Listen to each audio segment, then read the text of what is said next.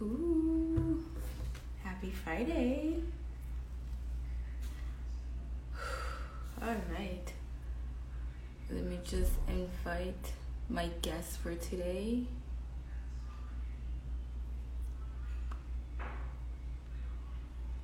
How are y'all doing? It's 8 p.m. right now in Mexico. Hey. Hi. Wow, you came on so quick. That's amazing. I love it. Usually, like, it takes a few minutes for people to be like, I can't find it, or like, it's not working. This is No, the I first was time. That's I amazing. am a very punctual individual unless I'm in Toronto and then somehow seems to completely go out of the window. Definitely understand. Definitely understand. Here, let me just adjust this really quick. Okay, perfect.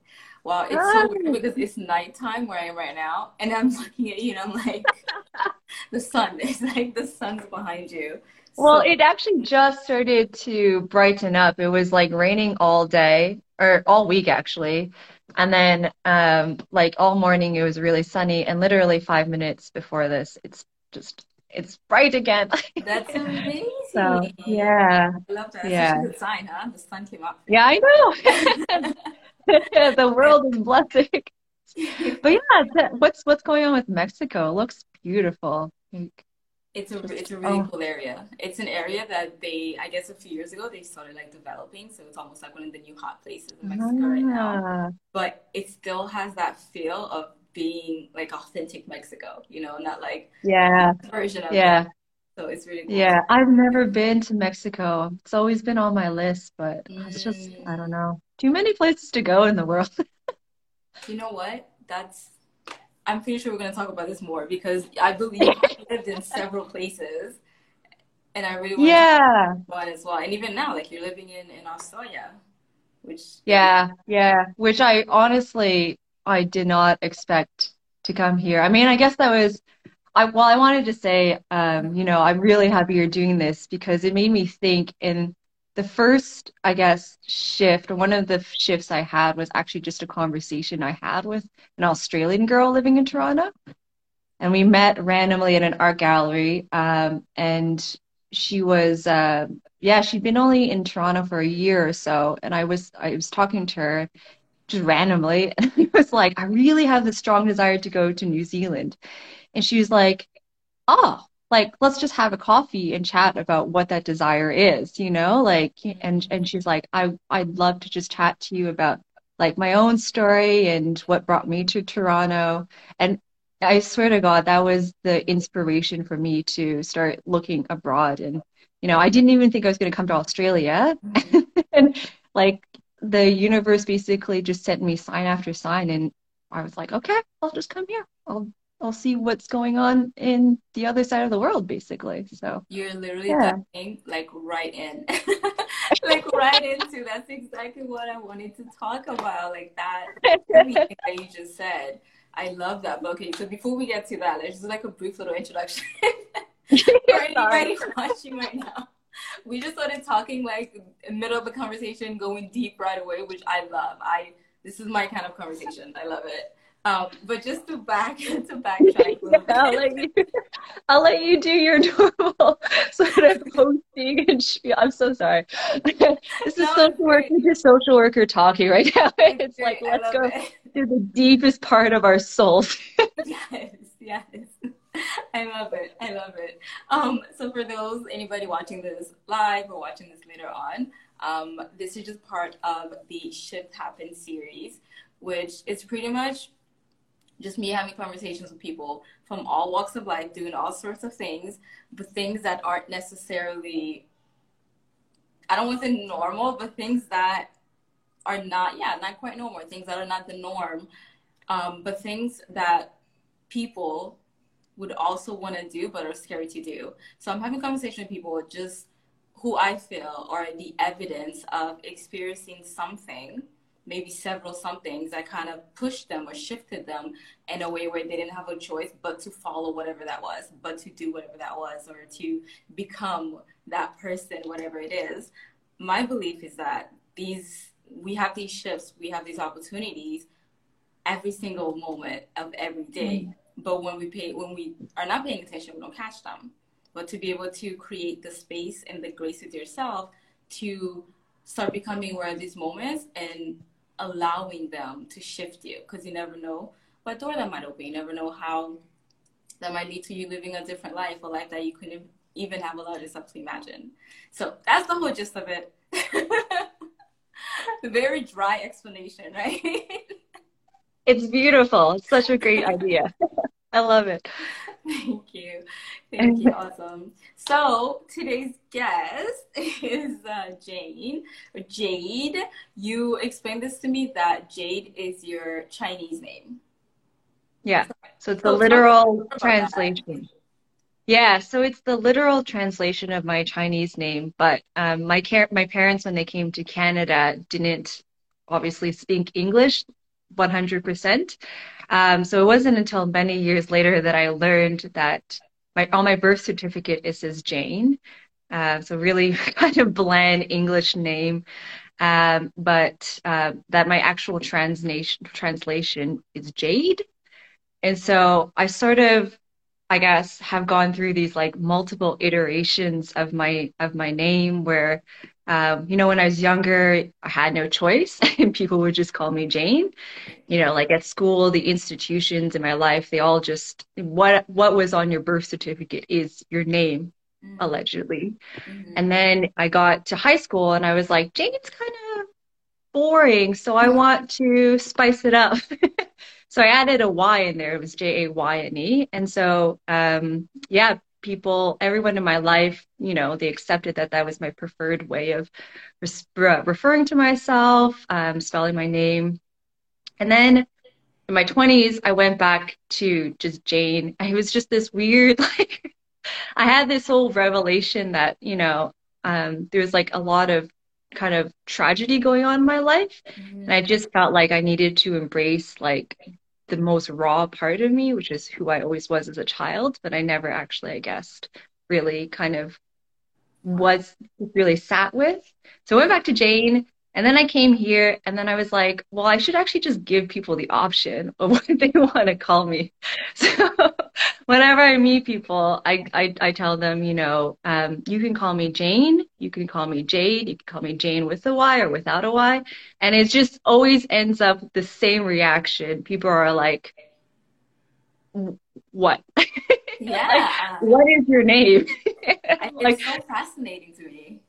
yeah, but it's just sort of like I think the most I mean I don't know, sort of like trolling on my part Mm, because the reactions that people have, it's just it completely in that second, like it goes against, I guess, what conventionally or institutionally they've been brought up to think. Like one people have one name yeah. and their name, doesn't embody their history per se, like Mhm. history ancestrally, but also, who they were as a person progressing through their life. Yes. Um, and then when they're given a choice, they're like, okay, what's on your birth certificate? What's on your passport? They go to these legalese ways of referring to themselves. And I'm like, is that respectful to the person? Like, is Mm, that respectful to your own yourself, your own agency, the choice that you have towards how you relate to other people? So, anyways, that's my whole spiel about why I have many names. And my partner, actually, funnily enough, has the same problem. So, it's a thing that I think we have to be a little bit more considerate of in terms of how people, I mean, we start to do it now with pronouns and start to right. Yeah. but But just, just the name. even that is still not the norm. And a lot of people are having difficulties accepting that, Yeah, being like respecting yeah, that, which to me makes no sense. I'm like, why does it matter? Like, why does this yeah, really? Because you're used to certain things and it's like, oh, this is different. Okay, cool, it's different. But like, yeah, how does that affect yeah, your life? exactly. Like, why are you so stuck in like, I can't. It's just how people are. No, like, how does this actually affect your life? Yeah, Like, exactly. That's what it should always come down to. How does this affect your life? And yes. that's what you've got to think about. That's all. But Oh, yeah, love that. Also, it's not yeah, interesting. Like, I know we briefly talked about it before when you're like, oh, I like to give people the choice, and you briefly just mentioned like it's your Chinese name, and yeah. So the fact that you just explained it perfectly, I'm whoa. Like that's so Yeah. beautiful. Well, Um, I also just think it's funny that I think it's reflective of, I guess, this sort of like tension culturally, like of I don't know, I don't want to say I think okay, so my partner and I, he's French Canadian. He was born and raised in many parts of the world. Like he lived in Germany for a while. His mom's Polish, so he has that sort of kind of cultural influence in his life. But then he came back to Canada and he grew up in Kingston, so a small town. But you know, his dad's French Canadian, so he's got this like kind of multicultural you know upbringing. And same with me. My parents are Shanghainese, so they're from China originally. So at home, I was very much imbued with like the Chinese culture. But at school, it was very Anglo. Like I think that was for us, I guess, sort of the tension of trying to navigate these like really Anglo worlds, yeah. and constantly being told like this is what you're supposed to be. And, for me, it was like I just never had that opportunity growing up to really embrace like Mm, my Chinese self, my Chinese heritage. yeah. Unless I was at home in the privacy of my own home, then it was like it was okay. But I think that it was the same for him. Like, his birth certificate says John Paul, like this really anglicized version of his name. Yeah. But at home, his dad calls him Jean Paul, or he's named after he's named after a very French name, and Mhm. people just can't get their heads around it. Like they can't get their heads around that fact he has two names that are very similar, but they have very different cultural undertones. And it's just, yeah, I think it's just fascinating that our names, that our bodies, our names can have this cultural tension to it. Anyway, sorry, it's very deep. No, it So, is. It is. But again, like this is amazing. I love it because you touch on something that's so profound too, where you're talking about the cultures and for a lot of people, and I definitely can relate. I was born in Haiti and I was raised in the States. I was raised in Florida and Georgia, which is like the South. I had a very Southern Baptist upbringing, and then yeah, I moved to Canada when I was 19, a few days before my 20th birthday, actually, and the different cultures, right? Like I experienced yeah, cultures, and I get the name thing too because it's the same thing for me. Funny enough, but my middle name, yeah. So I create so Kay is actually not my middle name. It's just when I said yeah, yeah, so right. I actually took that upon myself because I felt like it fit me better. But like Yeah. on my birth certificate, that's not my middle name. Yeah, yeah, That's yeah, so funny. So yeah, yeah. I think it's great that I think that's, I guess, we're talking about a shift. That's a little thing that everyone is empowered to do in their everyday life. absolutely, What do you want people to call you? You absolutely. know, what does that name mean to you? What does that name reflect about your family history, about your own personal journey in life? So. Yeah, I think it's just you're right. There's these opportunities in our everyday lives that we could just shift how we perceive ourselves and how the world wants, because the world's always trying to impose, ideologies on you. You Yeah, gotta rebel in any yes. way you have. If it's your name, then it's your name. No, but you Yeah. called it. You called it. And I think that's something that I'm seeing more and more just everywhere around the world. People are questioning things. People are going, yeah, that's always been done this way. But first of all, why? When maybe there is Yeah.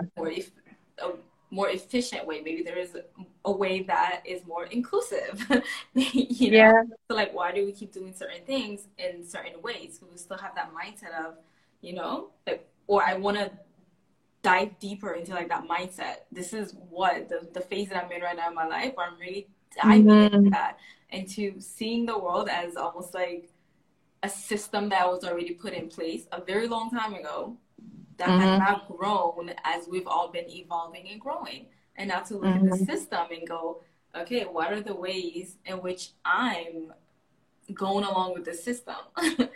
That I'm Mhm. not checking Yeah. myself, that I'm not checking with myself first to Yeah. realize like, okay, so why do I do that? Oh, because it's always been done this way, but why? Yeah, right? yeah, Yeah. yeah, So that's yeah. really And cool. I think, yeah, absolutely. I think we need to all take more time in doing that sort of that contemplative, self-reflective things in our life. And I think that's where. So I meditate a lot, Mhm. like a lot, a lot. And I've only started doing it. It's probably actually been 7, 8 years that I started doing it, but I just can't live without it because it's that opportunity where, I can actually sit with my sort of everyday actions and question like what are the sources of this anxiety that I Mm, have within me or this sense of depression that I'm feeling. And most of the time it's because I just haven't accepted, like there's a part of me that hasn't been nurtured enough. yeah. And it's always because I have this feeling that I want to do something that the world's telling me to do Mm, instead of actually being like, oh, wait a second, there's sort of like an unfulfilled, I guess, self need within myself that I'm not actually spending time nurturing. And it only ever comes up when I meditate. Like it just if I don't meditate, I start to, I guess, get lost in that rat race or, whatever you want to call it. But it's only with meditation and like dedicated time. mhm. Journaling too is a good way of Yeah. doing that. Yeah. So having a practice where you're able to check in with yourself, definitely, Yeah. definitely co-sign. Yeah. Yeah, and Yeah. honestly, first, and I always tell people because people have this hesitation with meditation. I've been meditating on and off my whole life. When I was like a little Mm. child, like for some reason, I started like meditating, which is so weird to even think about, like a little Haitian girl, just like, but, but I've done it Okay. myself. It's a mango tree, not a fig tree that you're meditating and found enlightenment. Exactly. But I've been doing that my whole life, and whenever I would suggest it to people, people would tell me like, "Oh, I'm having this issue, this and that," and I would tell them like, "Have you ever tried meditating? Like, try meditating." But there's Mm. always that like, no, it's not really my thing," or like, "No, I can't," Mhm. and I'm always just kind of like, And I've been doing this for years. Mhm. But also, what I realize is the whole point for me of meditation is to be able to have that practice, to be able to have that almost like that muscle that's so strong that you always know you can go back, you can use that muscle, right? So when, like you said, when things are Mhm. going on, that you're like, wait, what's going on here? Where is the anxiety coming from? So for me, I always tell people that the whole point of a meditation practice is to also help you be in a meditative state at all moments so that you're able to, Mhm. whatever it is you're doing, instead of Mhm. just going and that's it, you're able to be present. You're able to use that moment as a meditative state. At least to me, Mm. that's what it is. Absolutely. And one of the Absolutely. best ways that I do this is, funny enough, is doing the dishes by hand. Like washing the Mm. dishes by hand is like my thing. And it puts That me it in a is meditative meditative. state so quickly. Yeah, it is. It is very meditative. There's Isn't this that absurd? there's this Buddhist teacher. He's quite famous. His name is Thich Nhat Hanh. Mm-hmm. And he does, you're nodding, so I guess you've heard of him. Yeah, but that's one of his practices. One of his practices is when you're doing the dishes, are you just doing the dishes or are you thinking about a conversation or an argument or a past memory? And I still, to this day, I have problems like just doing the dishes. I'm always, thinking about my to-do list or whatever. But you're right, it's that the capacity to just check in with ourselves and we don't nurture it enough. And whatever works for people, I think, is what they should go with. If you can be meditative only when you're running, then just be a runner, jog the hell out of your life or whatever. But whatever helps you to sit and or just be with yourself, Yeah. then go for it. Yeah. Yeah. That's Yeah. something else I always tell people too, that it's not like there's different ways of accessing this. There's different ways of showing Yeah. up for yourself, right? Because this is something else that I'm seeing around a lot, where it's like people with good intentions, people who really want to, they have good intentions. They're coming from pure heart, not realizing that they're actually doing more harm by saying, this is the only way of doing something. This is the only Yes. way. So Yeah. reminding people like, no, like just that thinking alone for somebody to actually believe this as truth is to me perpetuating how the system is and keeping that going because Yeah. it's the same thing. It is the same thing. Absolutely. So I love to Absolutely. remind people like it's what feels good for you. What are you being called Mm-hmm. to? Is it even dancing can be a like you said, running, dancing, whatever it is, just whatever activity that Hmm. you're I able to love that too. begin with yourself. Yeah. Yeah. Absolutely. And I think that's so when I started, I guess, meditating, I think that was one of the things that for the longest time bothered me is I was this idea of like you have to have a teacher, like you have to have a guru. And Mm. so I went through this long period where I was so attached to this idea of like I need to find my guru. Like I need a teacher and I need because you read about this very experienced meditators always they have like one or two teachers that I guess were kind of their go-to people in Mm-hmm. their meditation path and becoming, the guru that they are today. And so I was so attached to this idea of like, I must have a guru. And then it got to, I don't know, now I just had this shift recently of like, oh my God, everything is my teacher. Like, everything is teaching me something, and I don't need one voice of authority in my life. It's, from my dog who teaches me like just being gentle in nature. Mm-hmm. And, it's from doing the dishes, or it's from even just having access to different teachings from different traditions, not just Buddhism, but, the yogic tradition or, more, I guess, New Agey stuff. Just different teachings that you resonate with. And Mm-hmm. I'm like, that's the teacher, that the teacher is in the present moment and Mm-hmm. whatever resonates with you. And so I love that you brought it up because I think, we still get so attached to this idea of we have one voice of authority in our lives. Mm-hmm. We can only have one teacher or Mm-hmm. yeah, we just get attached to this idea of like singularity without Yeah. realizing that the most profound experiences, the best shifts we have in our life is through diversity and plurality. So, yeah. That was so beautiful. I couldn't have said that better myself. That was beautiful. So I have the bottom, just as I have the bottom part of my screen covered, just so I'm not distracted by like when people comment or they come on. So if you see me just like looking weirdly, that's what I was just like making sure that it's covered properly because I see Yeah, like all wrong right. with it. So if you see me just going like really weird, just a heads up. Okay. All good, girl. All right. So like, oh, I love this conversation. We dove right in. I love that. Love that.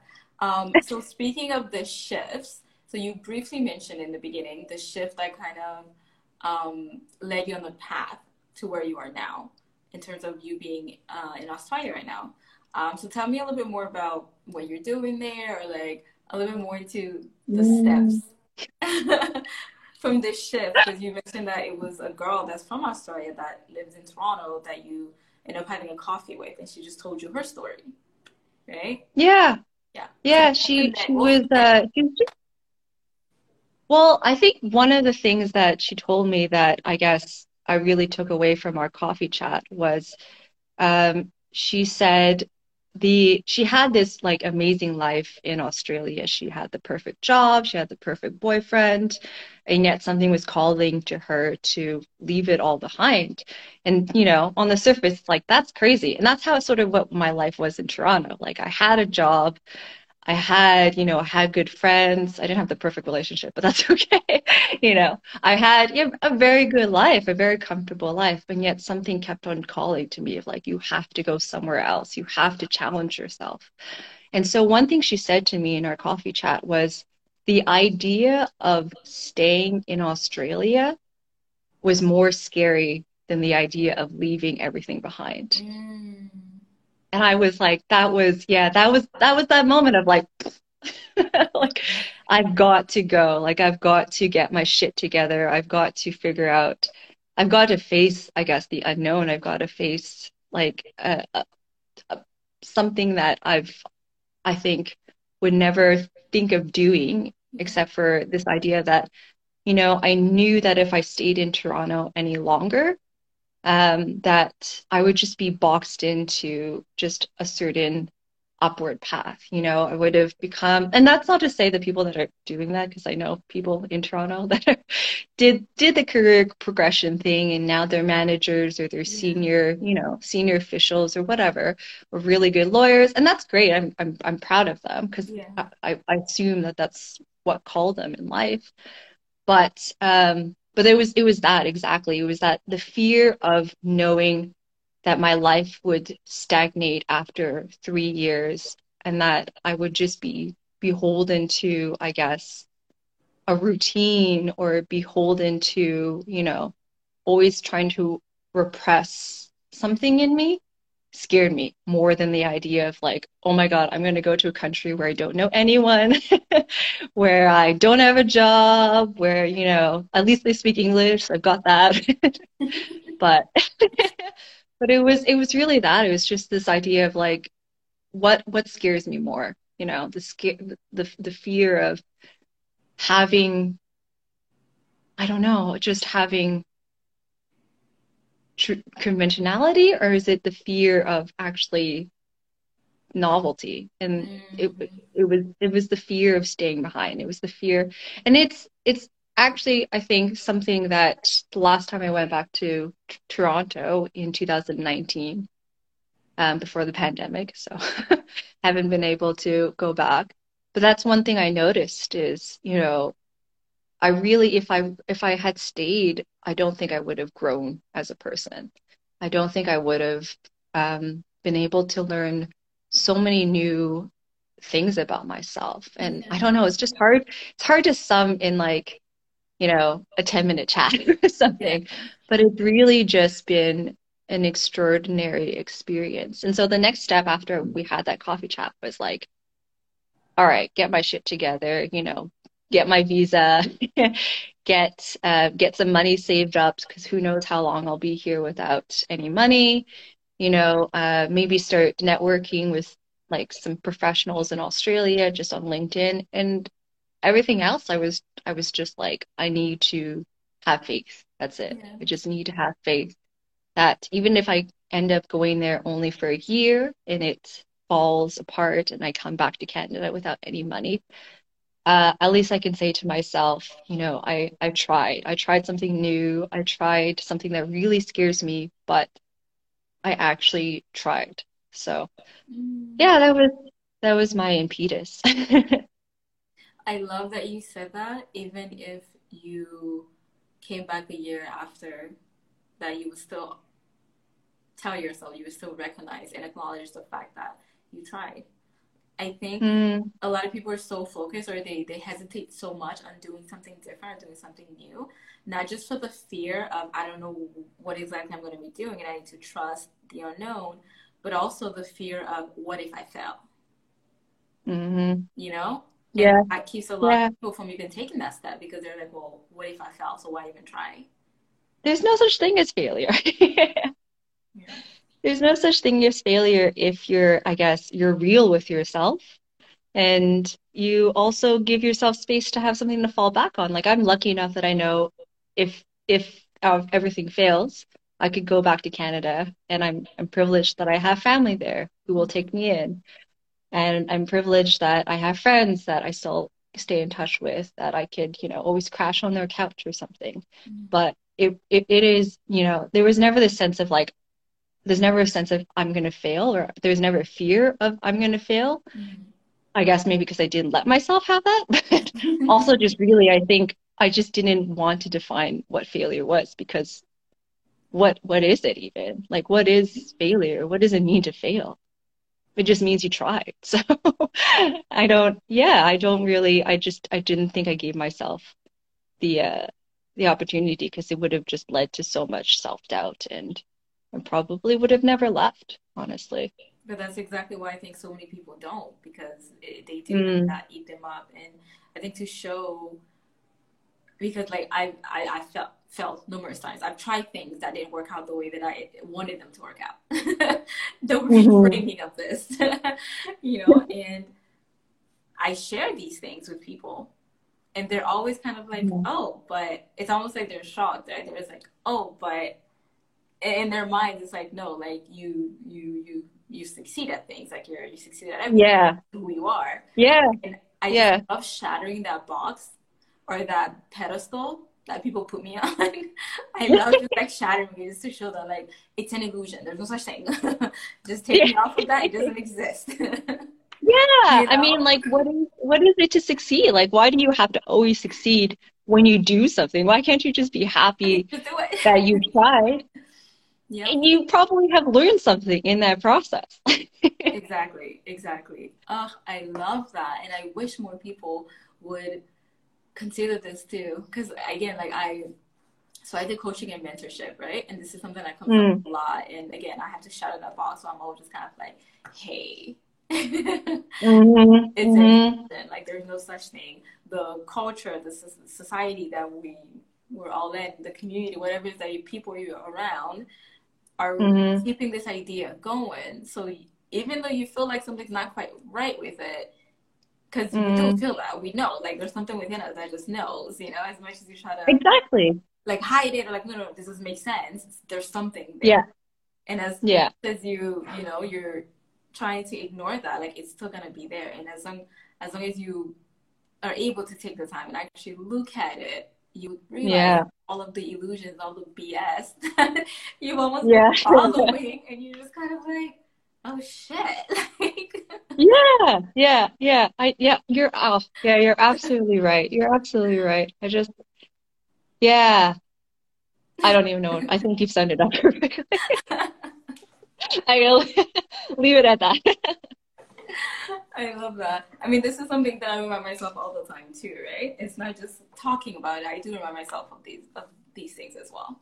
And I think Yeah, that shows people like we're all human beings. We're all figuring this out. We're all just having this yeah, journey. So just absolutely. I mean, I think your life is the perfect example. You've had so many different, I guess, careers or lives or whatever you want to call it. But I think it's that openness to something new, that openness to try is really what's going to help you grow as a person. And I mean, I think about it now, like to be honest, I haven't been employed all year. I'm on I'm on a tourist visa. I'm not allowed to work, right. and I think for a lot of people that would scare people. Like I know for me, definitely when I was younger, like this prospect of being unemployed, being financially precarious, because we're sucked into the system of like of capitalism of like we always have to work. Mm-hmm. And to be honest, the fact that I haven't worked all year in terms of, I guess, making money, I've had more time to work on the things that are actually important to me in my life, Mm-hmm. like actually getting the chance to, so I want to do a PhD, but never having had that chance before to actually like read the books I want to read, to think critically about the issues that matter to me, to have, I guess, just the capacity every day to meditate, to do yoga, all of these things, to go for hikes, all of these things Mm-hmm. that I think it was just like a sign, like a universal blessing me going, you actually need the time to figure out your shit. Yeah. And here it is. Here's the time. Here's this pandemic where no one's allowed to go anywhere, and you're forced to really spend time with yourself and reevaluate like what is actually meaningful to me in my life. Yeah. And I think that was just a nice little blessing from the universe. Absolutely. Last year, I was saying this all year long. I was like, this is amazing because people are gonna have to sit with shit. And like I was like, this is wild times. Like it's like the universe put you on a timeout and was like, listen, Yeah. I'm tired of you running from me, so I'm gonna lock you in here and you're gonna sit with your shit. I was seriously all last year I was like, this is amazing. Like I love this. Of I course love that. a lot of stuff came up that a lot of people unfortunately weren't ready to deal with. you know? Yeah. So there Yeah. is that Yeah. side of it as well. There was a lot of people whose lives completely, you know, because I think, they weren't ready for it. yeah, I think the fact that Um, I think that we're kind of coming out of it now. I think what saddens me actually is that sometimes I feel like we haven't quite taken on those lessons. You know, we were given this opportunity to really reflect upon like what does it mean to be human? What does it mean to be having a connection with people when you have no connections, when you're basically cut off from seeing physically other people in your life? How do you actually, embrace human connectivity? How do you, consider what makes you human at the end of the day? And now that we're kind of opening back up, people are kind of just jumping back onto what was normal before. You know, there's always this rhetoric of like, oh, I just want life to go back to normal. How can life go back to normal when there's just been a massive like world shift? Why do you want it to go back to Yeah, like why normal? do you Were you even really want happy? to? Yeah. Were you really that happy?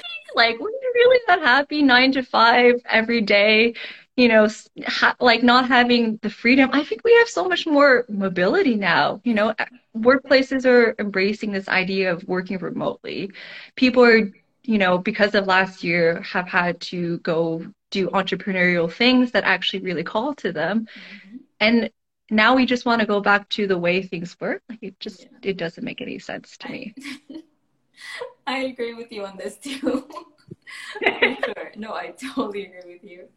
Wow, you brought up so many great points. I'm trying to figure out which one because there was one that you said, "Oh, I want to go deeper in this," and now I'm like, "Damn, she brought up so many other ones." Now I'm like, "There's so many of them." No, but I, Well, that's what I mean. The universe is our teacher. There's so many good lessons every freaking day. well, it's like you said, right? Like every moment, it's like everything is your teacher.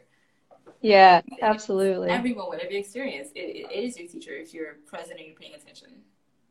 Yeah, if you're that's the important part. If you're paying attention, I Mm-hmm. think a lot of us don't want to pay attention. It's it's hard. It actually takes mental energy, energy, surprisingly. And people, they think like, oh, I put so much energy already in keeping myself physically fit. My energy goes towards, taking care of my family or my friends. Mm-hmm. And then we get to this point of like, we just don't feel like we value ourselves enough to give energy to ourselves. But it's like you said, it's a muscle. And if we're not taking time to train that muscle of awareness, then we lose it. Mm-hmm. And that's when we start to feel actually disconnected, I think. And compassion. I think it's the muscle of compassion and awareness. We forget Mm-hmm. often that compassion actually, at least so in I guess in the way I look at the world, the things that I've learned through various teachers is that they always go hand in hand. Once you start to be aware that there's no way you can be in the world except be compassionate. Mm-hmm. Oh, So that's so yeah. beautifully put. I love that. I Mm, love that because, wow, when you talk about awareness, this is something that comes up in my mentorship a lot. Just to become aware, to become aware. And clearly, when I speak, I say this a lot: to be present, to pay attention, and to be mm-hmm. aware. Um, and I realized there's been a pattern that I started realizing that when that awareness comes, like you were saying before, that people don't want to pay attention, right? They're Mm-hmm. avoiding certain Mm-hmm. things. Sometimes they see it, like they catch it, but then it's like the passion part is not there, where they can have Yeah. compassion for themselves. With them Yes. being scared, being afraid, and going, "This is too scary. I can't deal with this." Like whatever the beliefs that come up are, instead of having compassion for themselves, they go to that dark place. They go to that place of like, "I'm not worthy, I'm not enough, Yeah. or I'll never be enough, or this doesn't Yeah. make sense," or Yeah. Yeah. And it goes back, I think, full circle to what we were just talking about, having this superficial definition of success or this superficial definition of what it means to fail. Like you set a goal for yourself, you must achieve that. That's our definition of success. Not our personally, but yeah. the definition we get taught by society. But, you know, when we actually start to unpack that and if you give yourself the space to go on that journey, then you start to become aware of the little lessons that you learned. And even if you don't achieve the goal per se, you actually find yourself becoming a better person or becoming a more compassionate person to yourself and to others. And Mm, that's, I think, what it's all about at the end of the day. That's it. beautiful. Definitely agree. Yeah. Definitely agree. And even on the topic of success, this is something that I love to dissect this word. I love to ask people's definition of this word because it's fascinating to me how Yeah. it's fascinating to me to see how even when we talk about success in the sense of like the global definition, the global meaning of this word, it's almost like a competition, right? You're looking at yourself Mm, against somebody else. So you're looking at yourself against like hmm certain idea of even yourself, instead hmm of just like just so you hmm briefly mentioned it, but your idea of success, can you go a little deeper into that? Ooh, my definition of success is, I think, is really actually it's actually very I think immediate. My definition of success, I think, is rooted in feeling fulfilled in my relationships with people in life. That's it. That's like the I think the only definition of success I have. If I, yeah, if I I think so if I think in the workplace, if I, am succeeding, I guess, in terms of like metrics or whatever, Mm-hmm. I'm got a good salary where I'm producing like this number of products, I won't actually feel like I'm successful until I feel like I have good relationships with the people I'm working with. Wow. I I actually generally don't think I would feel happy and successful until I feel like, as a team, we all like are comfortable with each other. We all, respect each other. There's dignity in the workplace.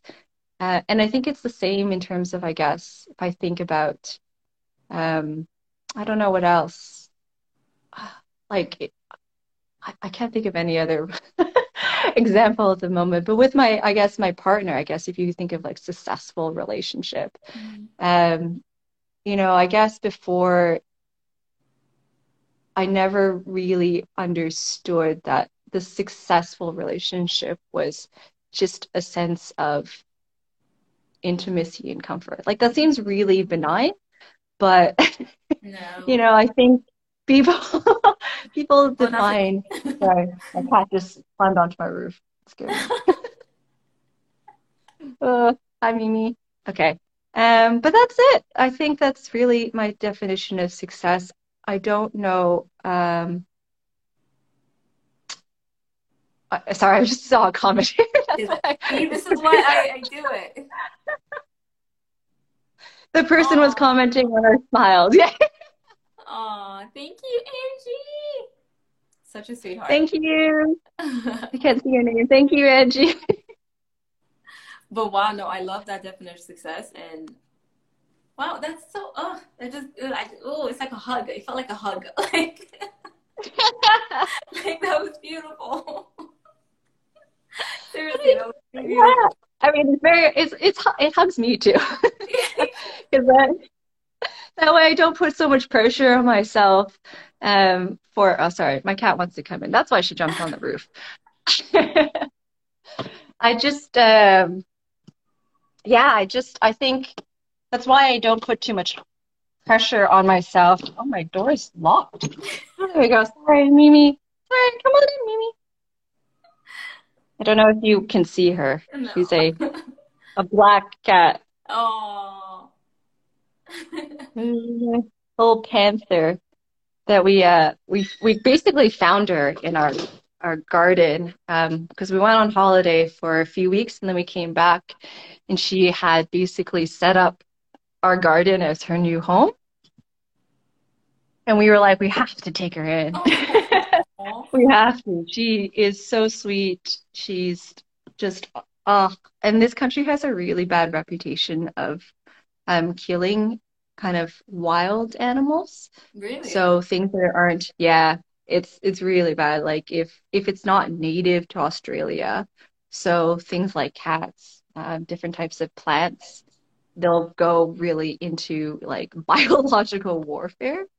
So we knew if we brought her to the shelter, because she's feral, because she's wild, she wouldn't be able to have a good home because nobody would want to adopt her. Like she's not really Oh, domesticated, you know? She's yeah. not cuddly.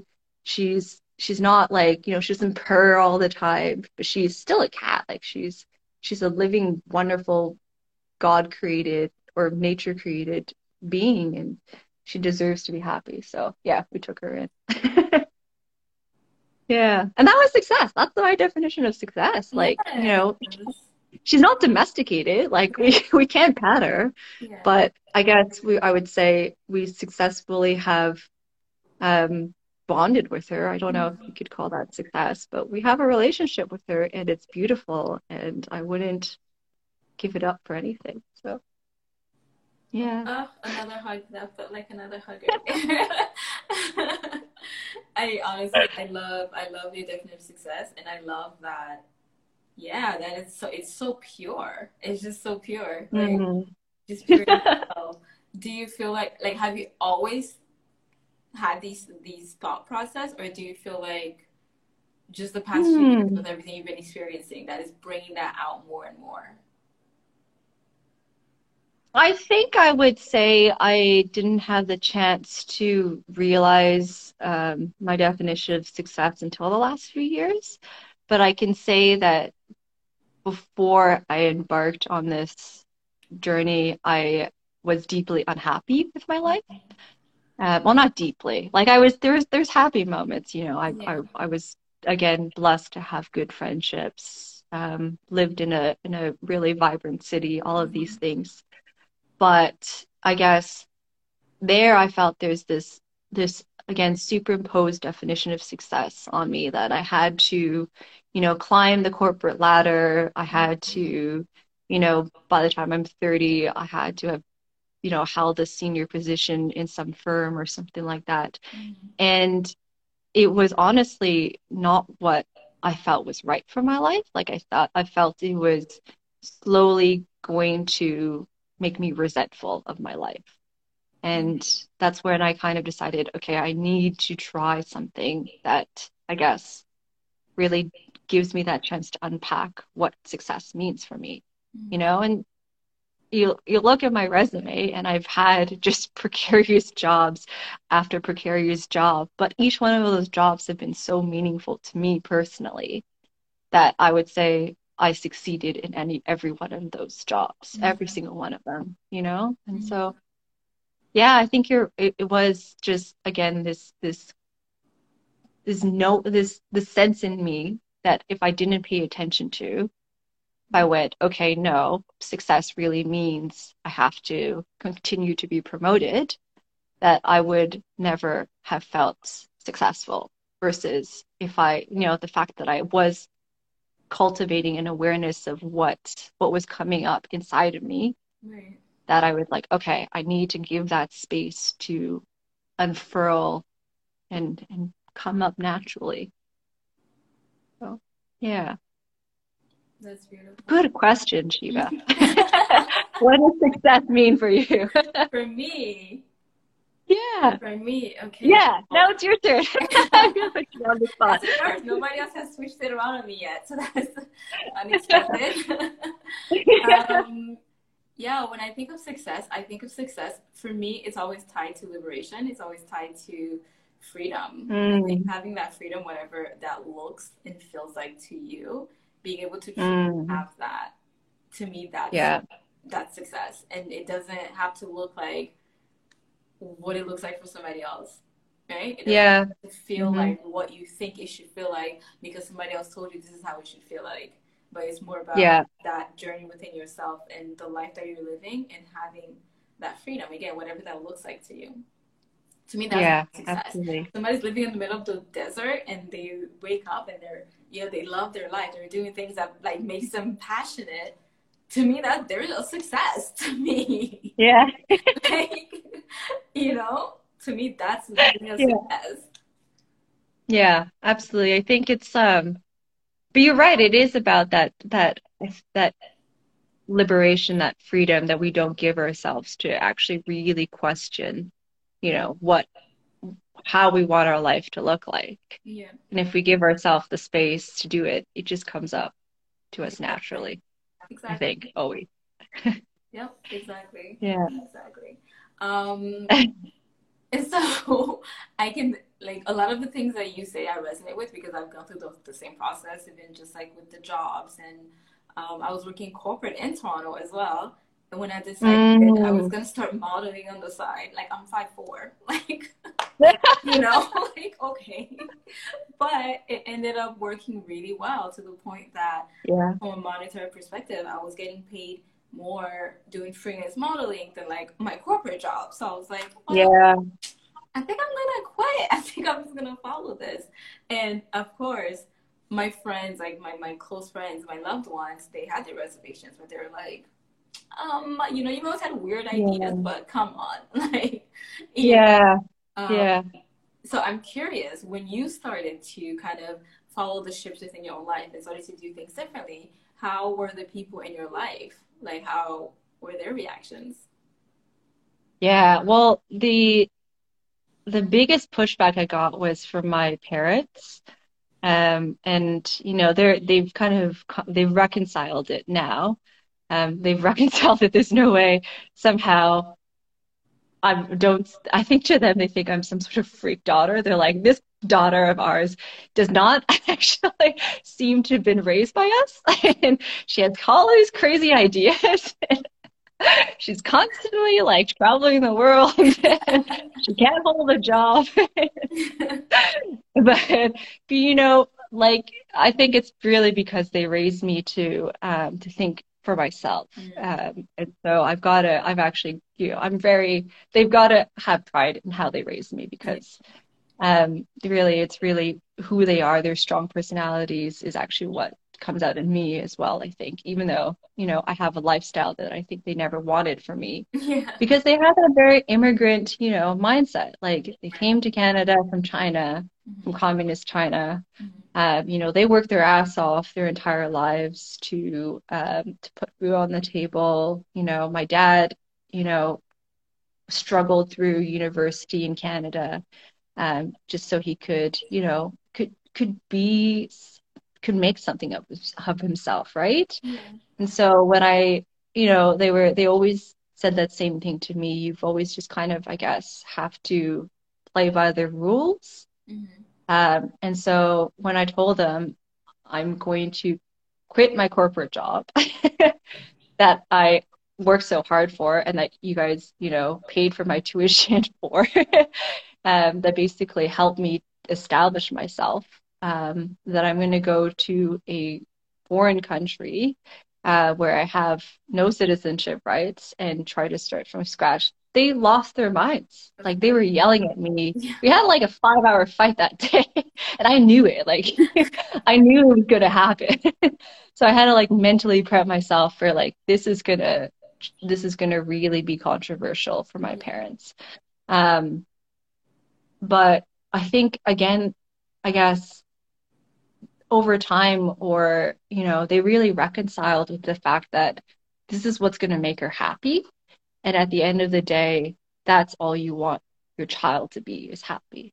So Mm-hmm. again, for them, they also had to unpack their definition of success, Mm. right? They also had to unpack what does it mean for my daughter to be successful? Yeah. Well, it's actually she's happy. Yeah. And so, yeah, I mean, my friends were like, cool, Yeah. you're doing the cool nomad thing. You're gonna go backpack. That's so cool. I'm like, sure, whatever. But it was really, I guess, just, yeah, and in some ways, it was the most difficult conversation to have. It was the conversation that I waited almost till the end. Like I had my visa already. I basically gave them no choice but to be like, okay, our daughter's doing this Yeah. because I knew it's going to be hard. It was going to be gut-wrenching for them. It was going to be gut-wrenching for me. I, I couldn't even know at the end of that conversation if they would ever like accept me. Do you know Yeah. what I mean? Yeah. So the fact that they, I guess, have come along on this journey with me, and they're still here, like they're thrilled that I've done this. They're happy that I've been able to make a good life for myself here, Yeah. you know. And they said to me, if you want to stay in Australia for the rest of your life, go for it.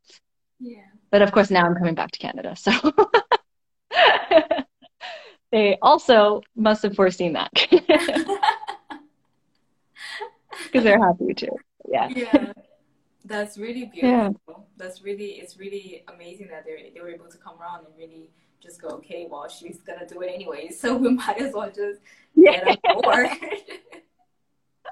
knowing that they Yeah, have I gave so them no choice. It's really terrible. yeah, that's Strategic and conniving on my part. But yeah, I mean, I respect them a lot. So I didn't want to break their hearts. And I knew in some ways that it would break their heart a little bit. yeah, But I'm really happy that they were able to come around.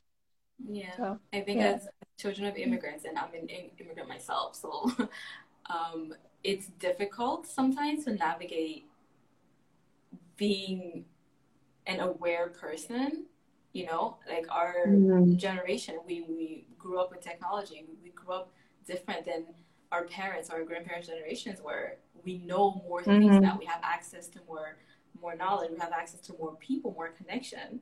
So we're able to kind of not just see, that just the box and like this is the only path. This is all, mm-hmm, but we're able to even a conversation like this.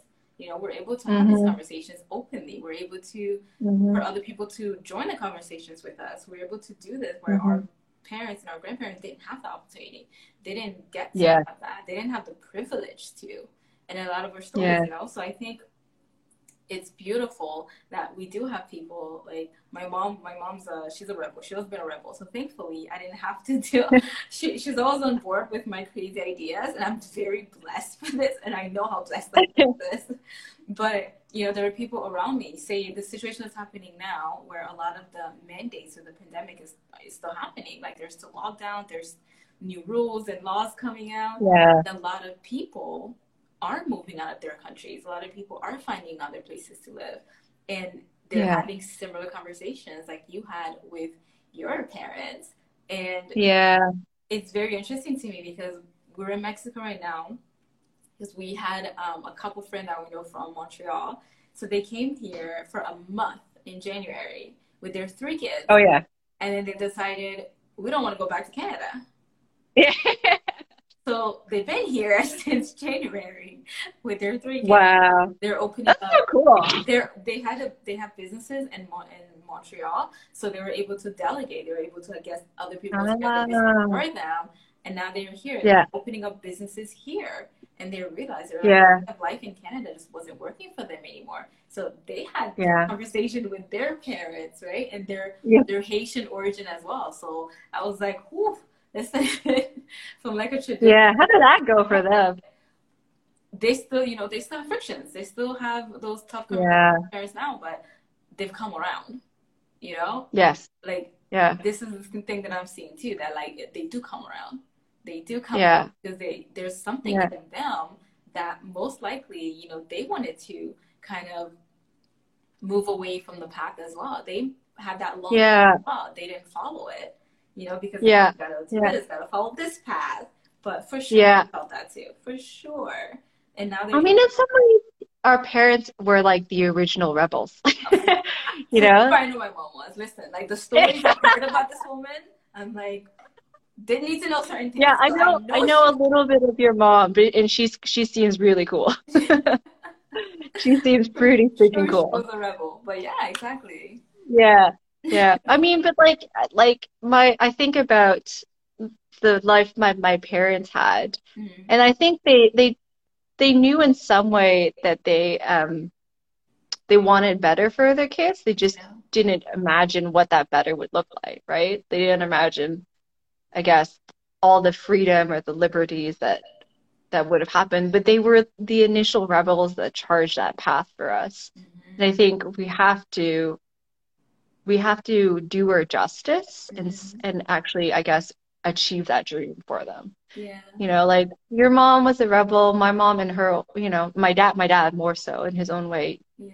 getting out of China, Well, you yeah, know, knowing that exactly. he Like that's the have a flag better life for his right child. there. Yeah, yeah. And Exactly. so it is. Yeah, but it is nice when I guess our that generational gap gets a little bit closed Hmm. just from having conversations with your parents or your grandparents, you know? Yeah. So And so yeah. much healing too, like generational Yeah, healing. We're yeah, we are the ones who choose to follow whatever it is that's calling us. You know, yeah, we choose to allow the shifts to transform our lives and follow whatever it is again that's calling us. We're almost being the example or the evidence for them to see that and allow them to yeah, heal from their trauma. And I think that's yeah. beautiful. That's such a good point. Mm. That's such a good point because, you know, why else would they have, you know, struggled so much and have experienced so much strife. Sorry. I was trying to say strife and suffering at the same time. It came out weird. Strife and suffering. Um, if not, you know, to actually give the opportunity for the next generation. And the fact that, you know, we're actually able to materialize that, it Yeah, does give them a sense of, okay, all of that suffering and all of that sacrifice had a purpose yeah, deep down. There's some really lovely indigenous worldviews that you know, we're starting to, like my partner and I are really trying to kind of start to embed into our thinking yeah. for this idea that you never think about an action as singular, like generational. It's always multi-generational. So you Mm. always think about what did your grandparents do to help put you on this path? And then what are you going to do on this path so that your kids have or you know future children of this world have the opportunity to Wow. better themselves or live a better life or live in a better world, that sort of stuff. And it Ah, does make you I know it's my beautiful. heart. It's so beautiful. I know. So See, now you're gonna make beautiful. me cry. Don't make me cry. That's the one thing I said. I didn't want to cry during this time. Oh, that is so beautiful. Yeah. Oh, if that And doesn't it's just like yeah. activate you to just like, damn, Right? wow. Yeah. We're not, you know, just single people Yeah. traveling in our journeys. We're people together, Mm. moving, working with the shifts of the world, trying to create new grooves into, you know, the cement. Just we've just got to keep, I guess, progressing in a way that feels right for us, knowing that what feels right for us, hopefully, will also be right for the next generation. Mm. So, yeah, does also give me chills. Oh, seriously. Me too. Yeah. Wow, that was so beautiful. I love this. I love the vibe. I love that we're talking like this. It's so unexpected. This is what I was saying. I want it to be like an organic conversation where we can just talk. Because a lot of people that I Hmm. reach out to, they're like, "Oh, I'm so nervous," and this, and I'm like, "We're just gonna talk and see what comes up." And most of these Well, people I've met before, or I like have spoken to online, so they already know I'm not yeah, gonna do the surface thing, right? So. yeah, But yeah. now that we dove like right in, we're like, boom, let's go. I Yeah, love I think I might be deprived personally because I've been locked down for 4 months. So I think this is I was like, I can have a deep chat with somebody it. and not just have a chat with like the guy at the grocery store, you know, Yeah, about what laundry detergent I've bought or something. yeah. But yeah, so thank you for this is a really great opportunity for No, sure. thank you for saying yes. Um, Thank you. It's so funny that you mentioned this. So my middle sister, she moved to New Brunswick last year. So oh, they're in cool. the middle of everything, and Yeah. she had such a tough time. So she's actually in Montreal right now because Okay. I So think she, she couldn't do it because obviously there were lockdowns going on over there too, but yeah. place she didn't know anybody and she felt like her mental health, according to her, her mental health has always been good, has always been Right. on Yeah. point.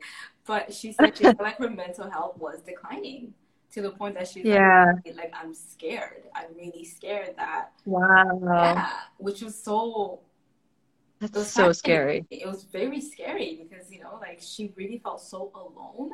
And this is somebody Yeah. who doesn't necessarily like being alone. Again, we're talking about Yeah. therapy, right? People have to like sit with themselves. But she also went through a huge spiritual awakening. Ah, interesting. Yeah, which is the other part Huh. that I was like, I mean, this is amazing. This is the part where I'm like, this is great. People are doing this, you know, when I think of things like that. Yeah. But she was alone for so long by herself and going through, you know, her own stuff that Wow. Yeah, right. completely opened the floodgates of like, what is life? What is the meaning of life? What, Yeah. like, deeper truths of like, just what the frick is going on? And then being Yeah. more aware of herself, her traumas, her limiting beliefs, all the stuff that she held on that most weren't even her own. You know, all of these. Yeah. Yeah. Yeah, so that was, That's so cool. it was really cool. That's very cool. Yeah. Yeah, that's so cool. I think it's yeah, I know I love hearing stories like this because I think it justifies why we need that much alone time. And the fact that, people were forced into spending time by themselves. Mm-hmm. I mean, it also makes me think about how, I guess, suffering is um, a lot of the times a great motivator in our lives. I mean, if I feel bad that your sister went through this Yeah. dark period where she was, mentally Yeah. unwell and feeling very isolated. But from that, she was able to, I think, find a source of resilience Mm-hmm. and I guess take control of her life in a Mm-hmm. way.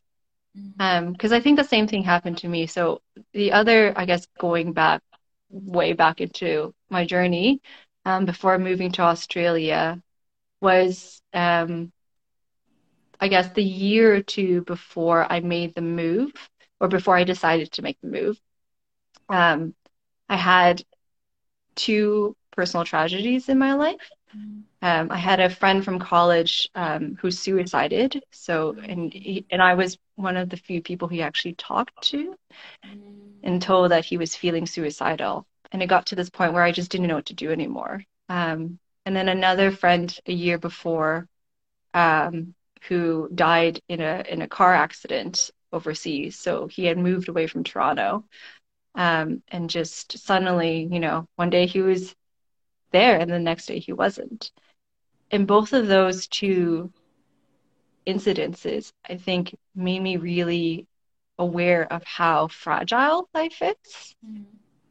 And it just made me it made me feel empowered. Like I needed to take control of my life. I needed to feel like I was doing things that were worthwhile, because if you don't, then yeah, then you just, you, I don't know, dishonor the suffering. Like we're not using the suffering as a teacher. Mm-hmm. We're just letting the suffering consume us instead of trying to turn it into something that could actually be beneficial for us. Mm-hmm. Yeah, well, first of all, I'm really sorry for your loss and what you said about suffering. And this is a pattern that I've noticed as well. When you talk to somebody about spiritual awakening, it usually, that shift, right, that inner shift, it usually starts with Mm, something tragic that almost shakes mm, us to the point that we're like, whoa, what's happening, mm-hmm, mm-hmm. right? So Yeah. I can definitely relate What is to that. Yeah. Yeah, I mean, we actually, I think in some ways it forces us to ask the questions. Again, it's like a forced pause on our lives Right. of, where we can start to ask ourselves, like, what is the meaning of life? What is the meaning of being human? What is the meaning of my life? Mm-hmm. What do I want it to look like? And with that, you actually then, start to develop that awareness and have that opportunity to have a spiritual awakening or a liberation or whatever you want to call it, Mm-hmm. have a shift. Mm-hmm. But you do need that, I guess I think that forced pause, and I guess this is just the whole purpose of it, of these talks, of like, reflecting upon what are the forced pauses in our life Yeah, and how do we actually make good use of them, I yeah. think. Yeah. So thank you. Yeah. Well, thank you for sharing that. That's wow, that's so cool that you realize that you were able to see that and take Hmm. those shifts, to take those tragedies and really look at it and go, what the wow, like life is really short. I Hmm. can be here today Hmm. and gone the next day. Like this is insane. And Hmm. so for me, for my first, I call it my first because I've had numerous numerous shifts, but my first one, my first conscious one that I could think of was when I was 25, was dealing with the first miscarriage that I had at 19, that I completely just like Hmm. shut down and didn't allow myself to even acknowledge it and to Wow. feel it Yeah. and Yeah. really get into the point in my life where, and funny enough, it wasn't me that made the decision. I was dating somebody at the time, and he told me, he's like, Yeah. you're like a zombie. Like every December, you're not yourself. You're a shell of yourself. You're not here. Right. Wow. Whatever it is you're running from, it's time for you to face it. It's time for you to Yeah. face it.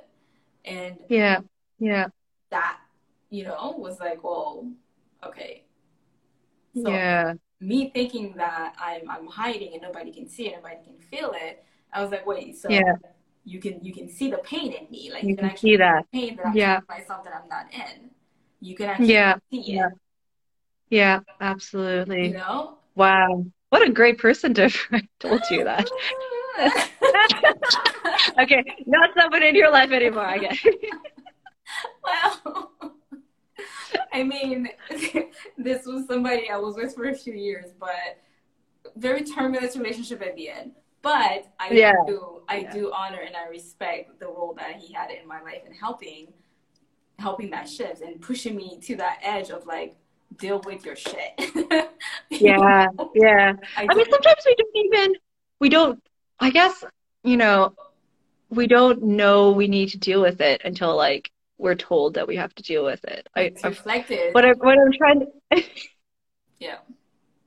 yeah, I mean, what I'm trying to say is I think, I also think that the universe has its own pace.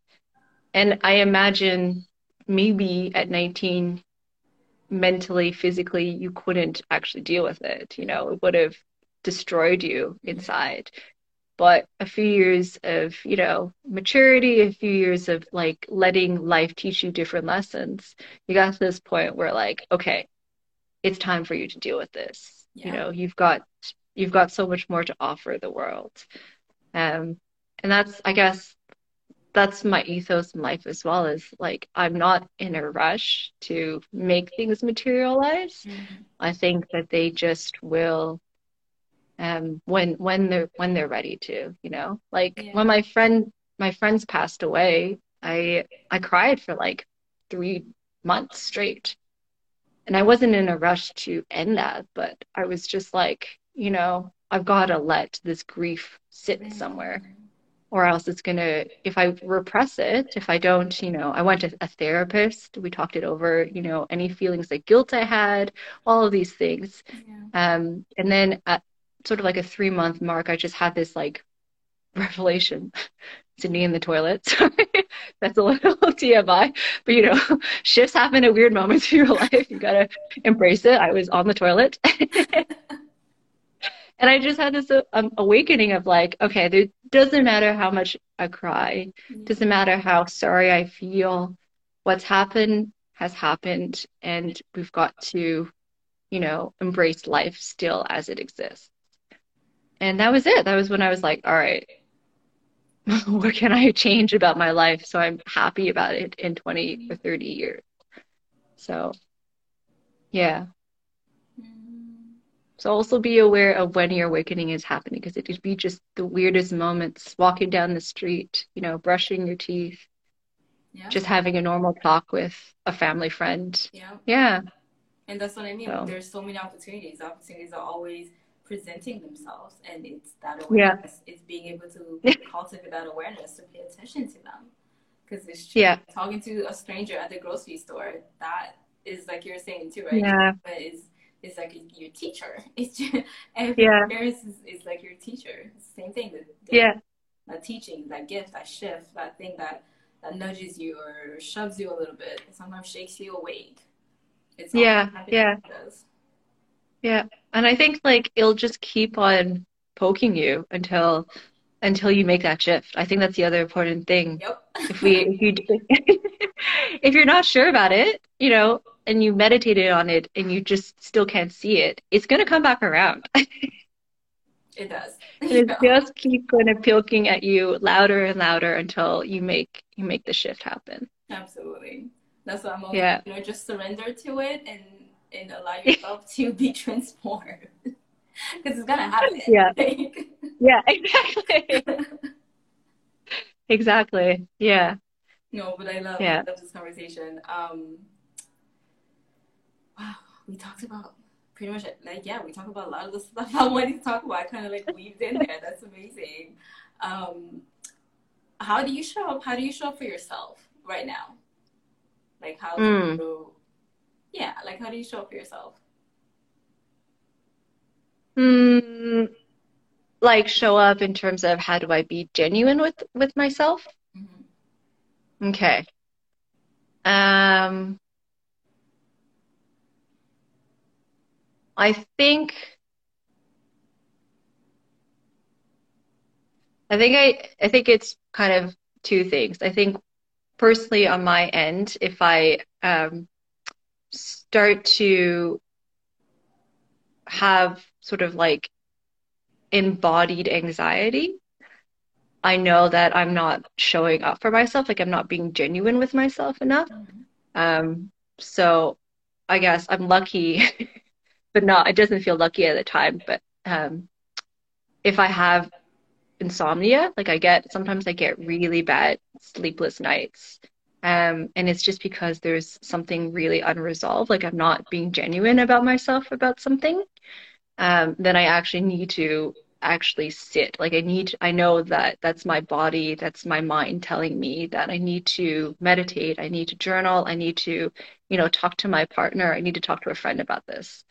And it's sort of like my body is keeping myself in check in a way. Like I guess like I think I don't know, I've always just really been a sensitive person, but I think it wasn't until I was a lot older that I really started to realize like these kind of sensitivities, these anxieties I'm feeling is actually sort of, a message being told to me, and I need to actually take time to honor that. Mm-hmm. But the other way I think I'd be genuine with myself is, and I'm very lucky to have this, is my partner who just like if I he's just there to call me out.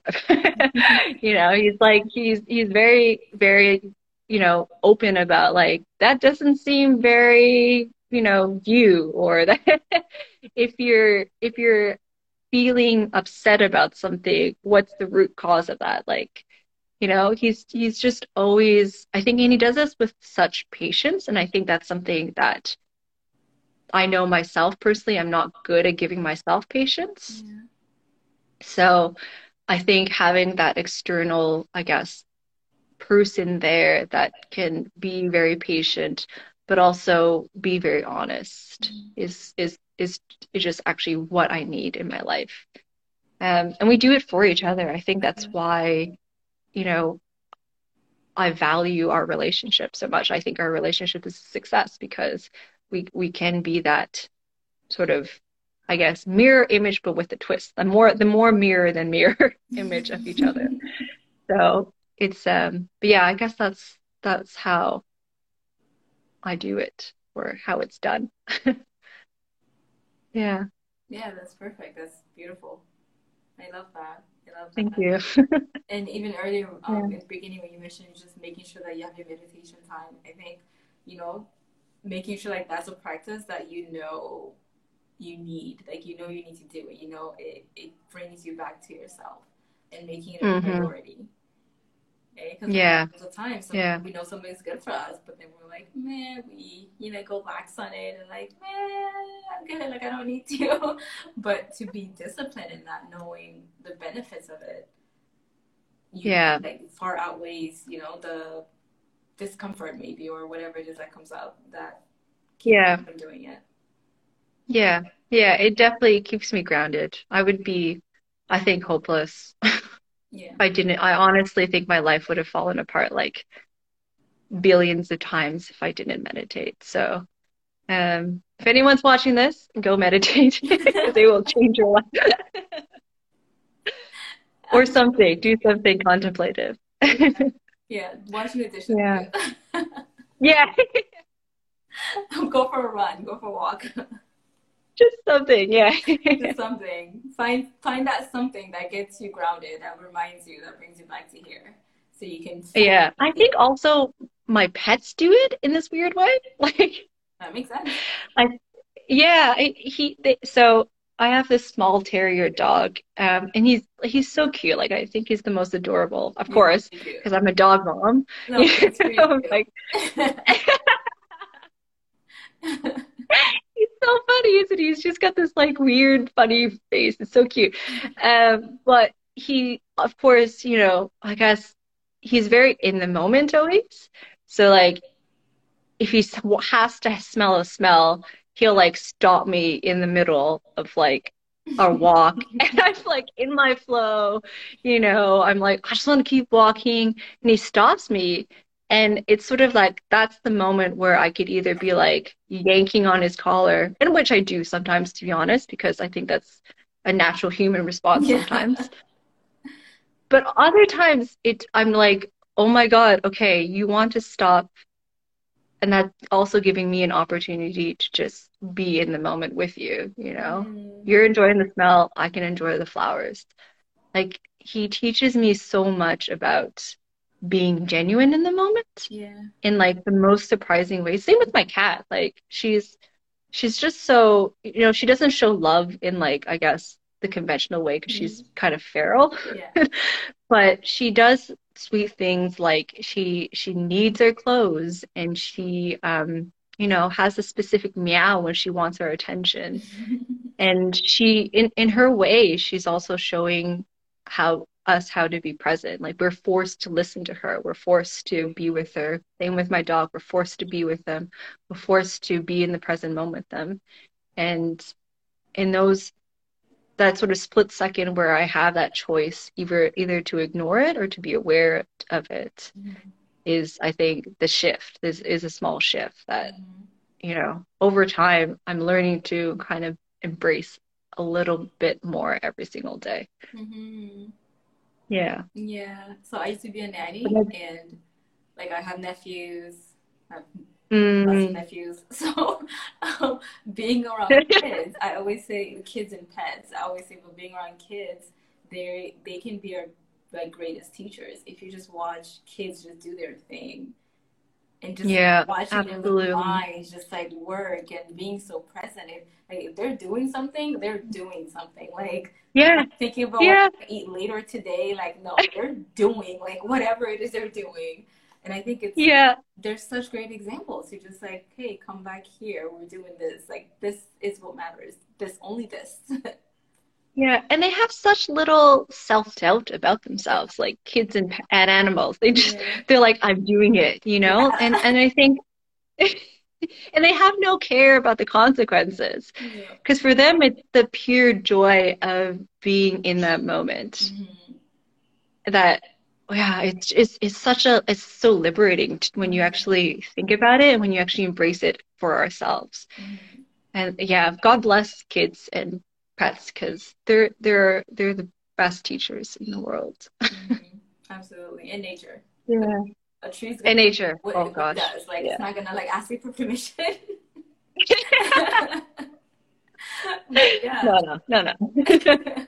So I think it's great that we're remembering this kind of stuff and we're going back to that because it is becoming. And I know a few years Mm, ago we were like, oh, it's like a trend, like being mindful. It's like a trend, and I was like, no, no, no. It's the beginning mm, because it's our natural state. mm, We're just returning back to mm. that. So I think it's really Mm, more and more of us are realizing this, you know, like we're going with the rhythm mm, of nature, we're going with the rhythm of life and just, yeah, like the shifts. We're just like riding the waves and going like, okay, so this is what this is. mm. Yeah.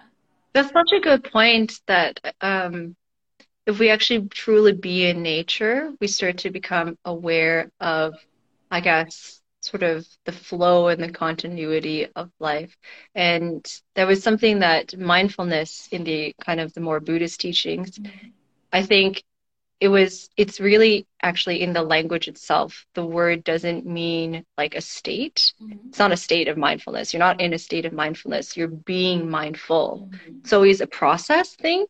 Like it's they really their actual word for mindfulness emphasize this idea of like remembering, of being in the present, of being, doing something. And I think again, that's what nature teaches us. When we're in nature and there's constantly like life changing around us, shifting, if we're actually attuned to that, we start to realize like, holy shit, that's just what life is.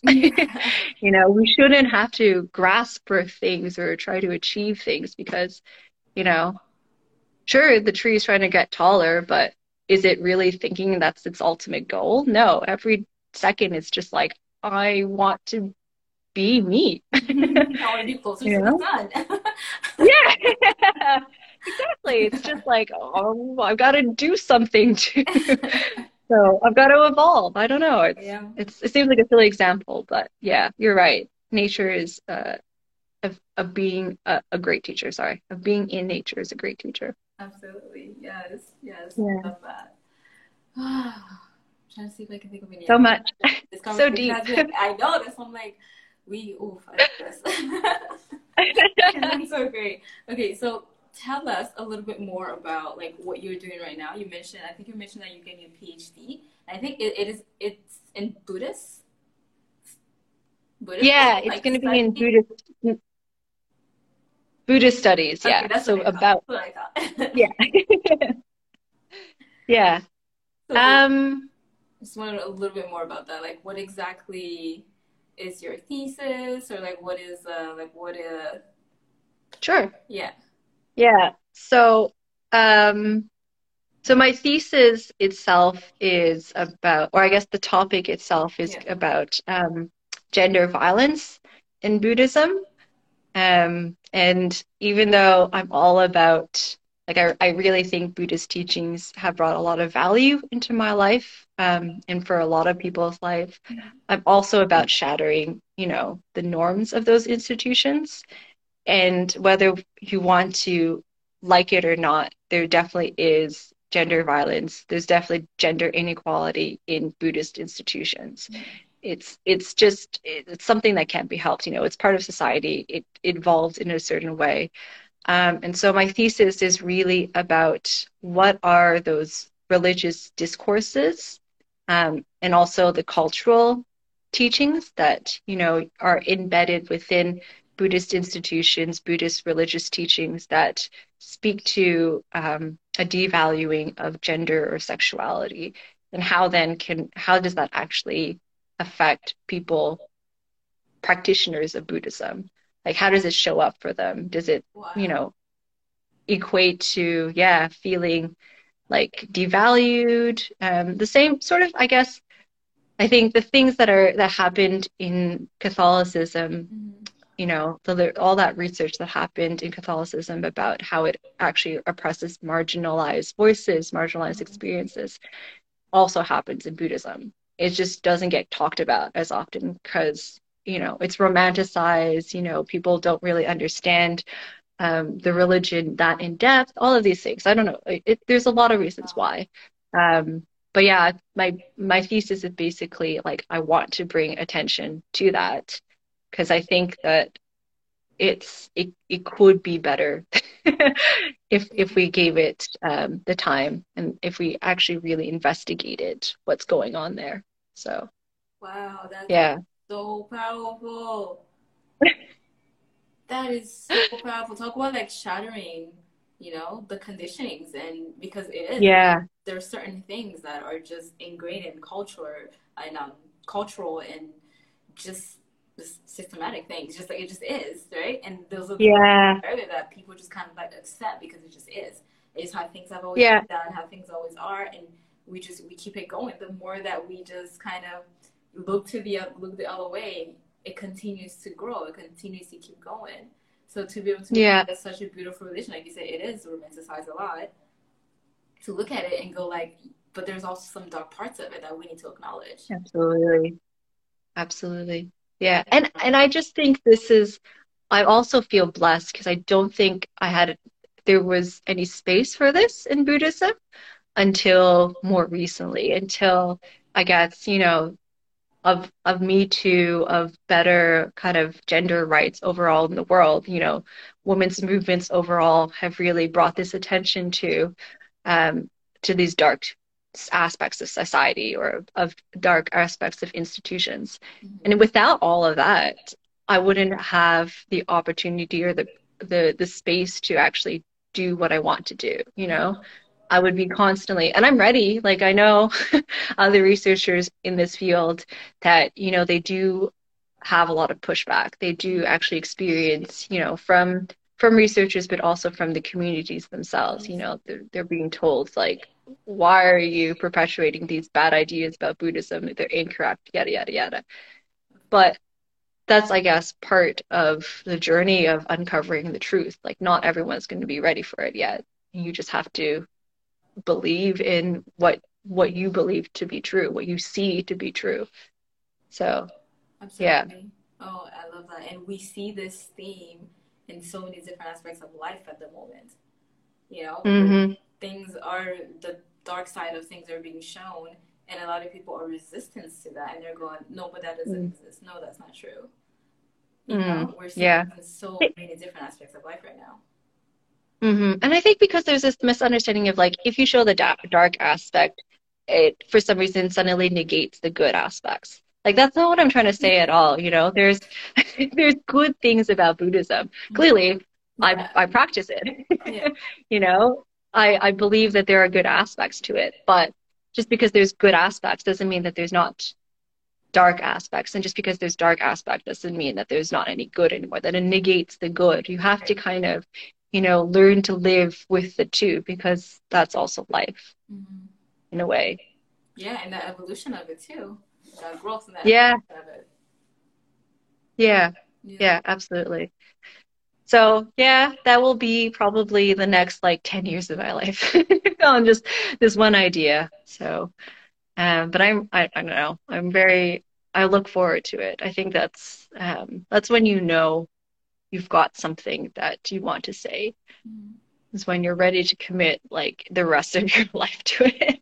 It's a movement, right? It is. That's the Yeah. I see. There's so many movement. There's so many people that are following their passions and discovering things and breaking so many barriers. I actually talked about this earlier today in my post, but there's a lot of people all Mm, over the world that are doing this, and it mm, lights me up because it's so needed.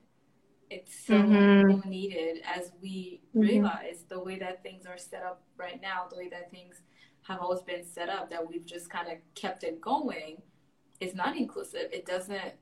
It's not the best for everybody involved. And not to say that like I know mm-hmm. what the answer to that is. Like I have an idea where something could be good for everybody involved, but to leave that space open of trying to figure it out, of that evolutionary growth Yeah. to improve that. Yeah, yeah. I think you're so right. I think, it's easy to have this vision of what we want, something to be, but that we start to actually close ourselves off to what other people are saying. You've got to be actually able to challenge yourself and to realize that like where they're coming from is different, but Mm-hmm. it's just as authentic to them. Mm-hmm. And yeah, you're so right Mm-hmm. to be aware of that even is, I Mm-hmm. think, a challenge for a lot of people. I mean, I see this, I don't want to rant, but it is something that kind of irks me a little bit Mm-hmm. is I see people even in my profession of social work, which again has this, image of being very accommodating, very inclusive. But then I see certain social workers perpetuate these like almost hateful ideas or at least shameful ideas, like they're shaming other people. Yeah. And I'm like, is that really the message that that you want the world to pick up right now in this Mm-hmm. world of divisiveness and judgment? Is that really more of the energy we want? Maybe we should actually try to understand, where those other people are coming from. And it's often from a place of shame or hurt or fear. Mm-hmm. And if we don't give them time to work through that, if we don't try to help them on that journey, then there's really actually no hope Yeah. for the rest of the world. So, yeah, I think it's so important to actually, when a different idea or somebody else makes you uncomfortable, take time to unpack why you're uncomfortable. Is it actually that person themselves? Or is it because they're reflecting something within you that you haven't been able to sit with and reconcile? Mm. So, Woo. yeah. That I was like how one so amazing. I love this. That was so amazing. And honestly, I agree with you because, yes, funny story, but I actually studied um, pre-community work and community work in Toronto because Yeah, I was on my way to become a social worker. And all of yeah, the, right. but first off, I realized I'm super sensitive, and I was like, ooh, can I No, really I know what you do mean. I this? know what you mean. But also learning more about all of the red tapes involved and all of the things that like I wasn't allowed to do and all the things that there's Mm, certain templates that you kind of like have to follow because yeah, it didn't sit well with yeah. me. This is why I decided not to continue on that path because it just didn't sit well with me. Wow. Yeah. So I told Yeah. No, it's so interesting because I actually had a bit of a similar experience with my social work education, in that it was very clinical based and it didn't sit well with me. I was like, how can there just be one way of helping people? You know what I mean? yep, exactly. And Yep. yeah, you know exactly what I mean. So yeah, I think yeah, no, I also went through this weird phase where like I felt a bit of a misfit in my social work class because I was like, I don't want to be that regular counselor. Like it's just not me. I wanted to do things more macro. I wanted to do things, a bit not alternative, but like things that just I knew I feel like were actually more me, Yeah, you know? yeah, So yeah. yeah, definitely relate. It's so Can definitely relate. And also, like I said, I was super sensitive, so I would cry a lot because lots Oh, of crying, and I was like, yeah, I definitely can't do this. oh, I know. I know. I mean, like I cry watching the news every day. I know. It's You're it's definitely a tough tough. one for doing the work that you do. Sorry, say that again. I missed that. You're definitely tough one for being in that field and doing the work that you do while being a very sensitive person because like Yeah, I had to tap out. I was like, yeah, no, not for yeah. me. I think yeah. I mean, I think it's important that you did because, Yeah. like, I think if you weren't honest with yourself and actually went down that career path, you wouldn't be like the person. And there's actually so much in social work too that kind of trivializes that. You know what I mean? Like people like joke all the time about like my self-care is a bottle of wine every night. I'm like, how is that healthy? Holy shit. You should really rethink your life if that's what you think self-care is. So it's so not healthy. I mean, it's wrong for me. I feel bad for judging, but I do think like you gotta call out some bullshit when you see it. Yeah. Like, you know, Yeah. and it's not for everybody. And if it is your calling, then I think just figure out a way to do it in a way that is actually sustainable and not going to be harmful for your soul. Mhm. So, yeah. Yeah. And honestly, I learned so much from that phase in my life that I still see the effects Mm, of it with my coaching or even just like my everyday interaction with people. I'm always that person who tries to see the other person's point of view and I just focus on my own mm, to look at the situation from like a bird's eye point of view. And I know mm. it's from that training, it's from that It is.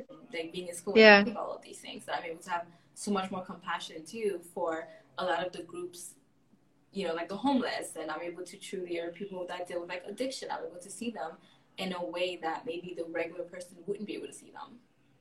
Yeah. Yeah. Yeah. It is true. It has been fundamentally eye-opening to have that social work education. Mm-hmm.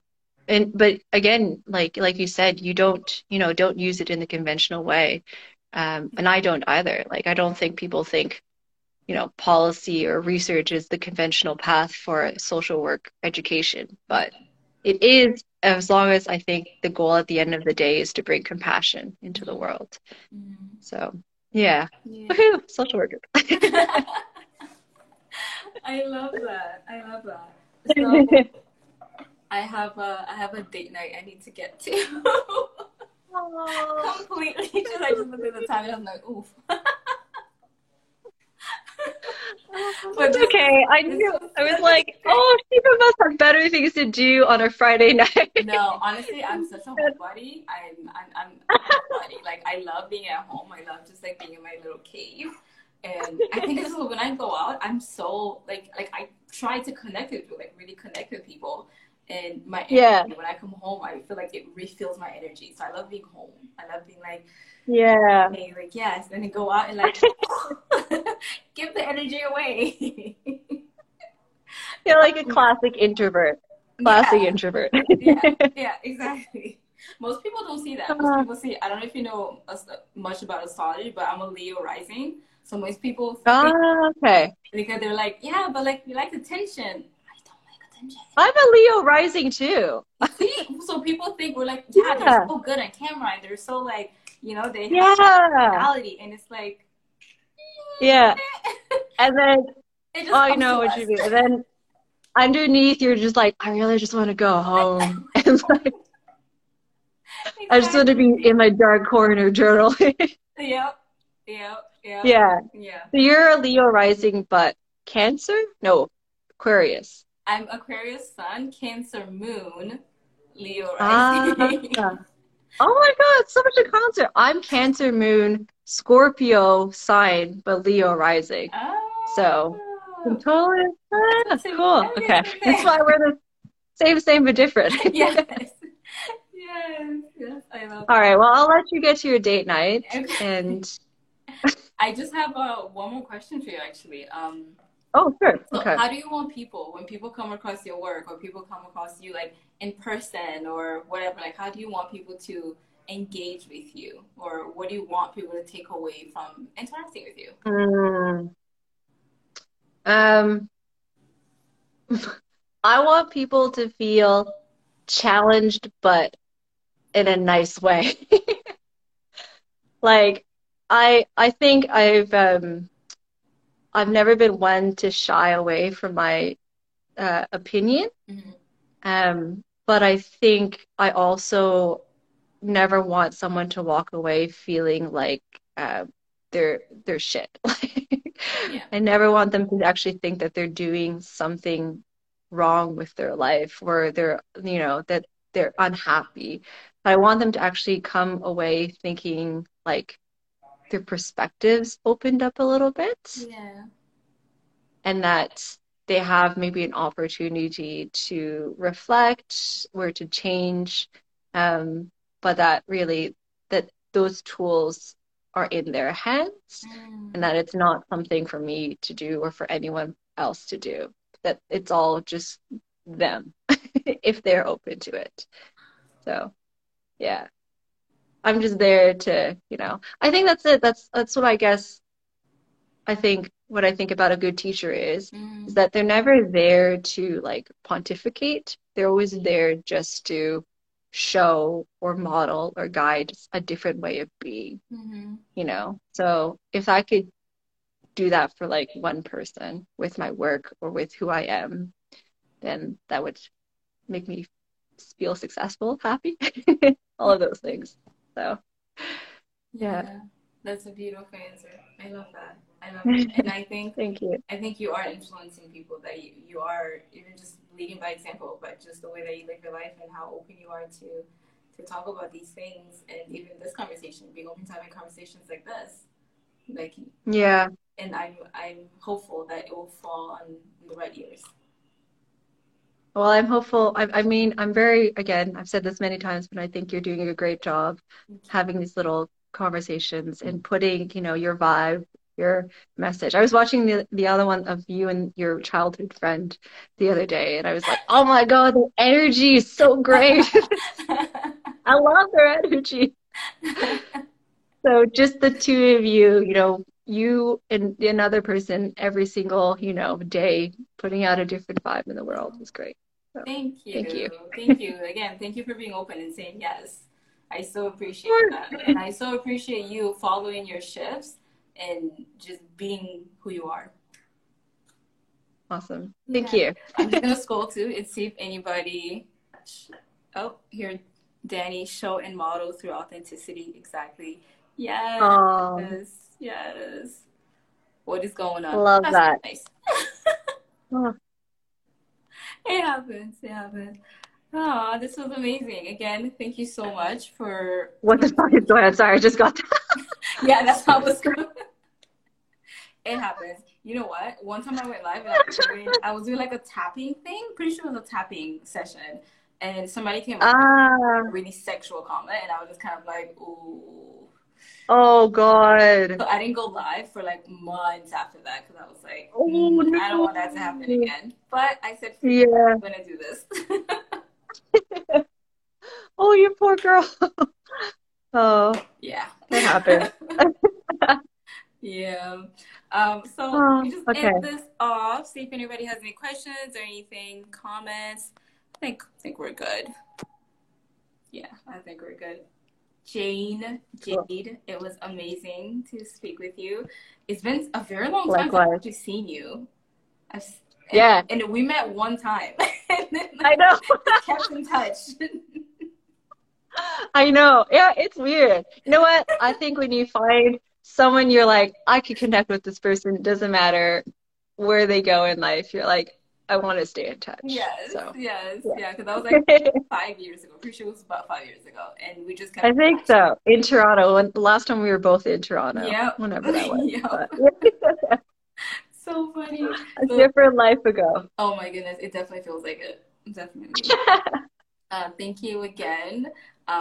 If you have any links, anything you want me to share, let me know. I know you just did a conference. I don't know if the link is still active, but I would love. Oh yeah, Yeah. I will. I will share that. That's coming up. Don't remind me about that. Oh, it's coming up. That's what I'm actually nervous about. When is it? 8th of November. Okay, so it was November. I wasn't sure if it was Yeah. October or November. So it is November. It was, Okay. yeah, Okay. it's So coming I up. sign up for that. So I should be getting an email, hopefully, to remind me. Yeah. You'll get a reminder. Yeah. Okay, awesome. Thank you again. Cool. And, Thank you. we'll keep in touch. Yeah. Okay. We will see you around, I hope. Yes. Bye, everybody. Bye.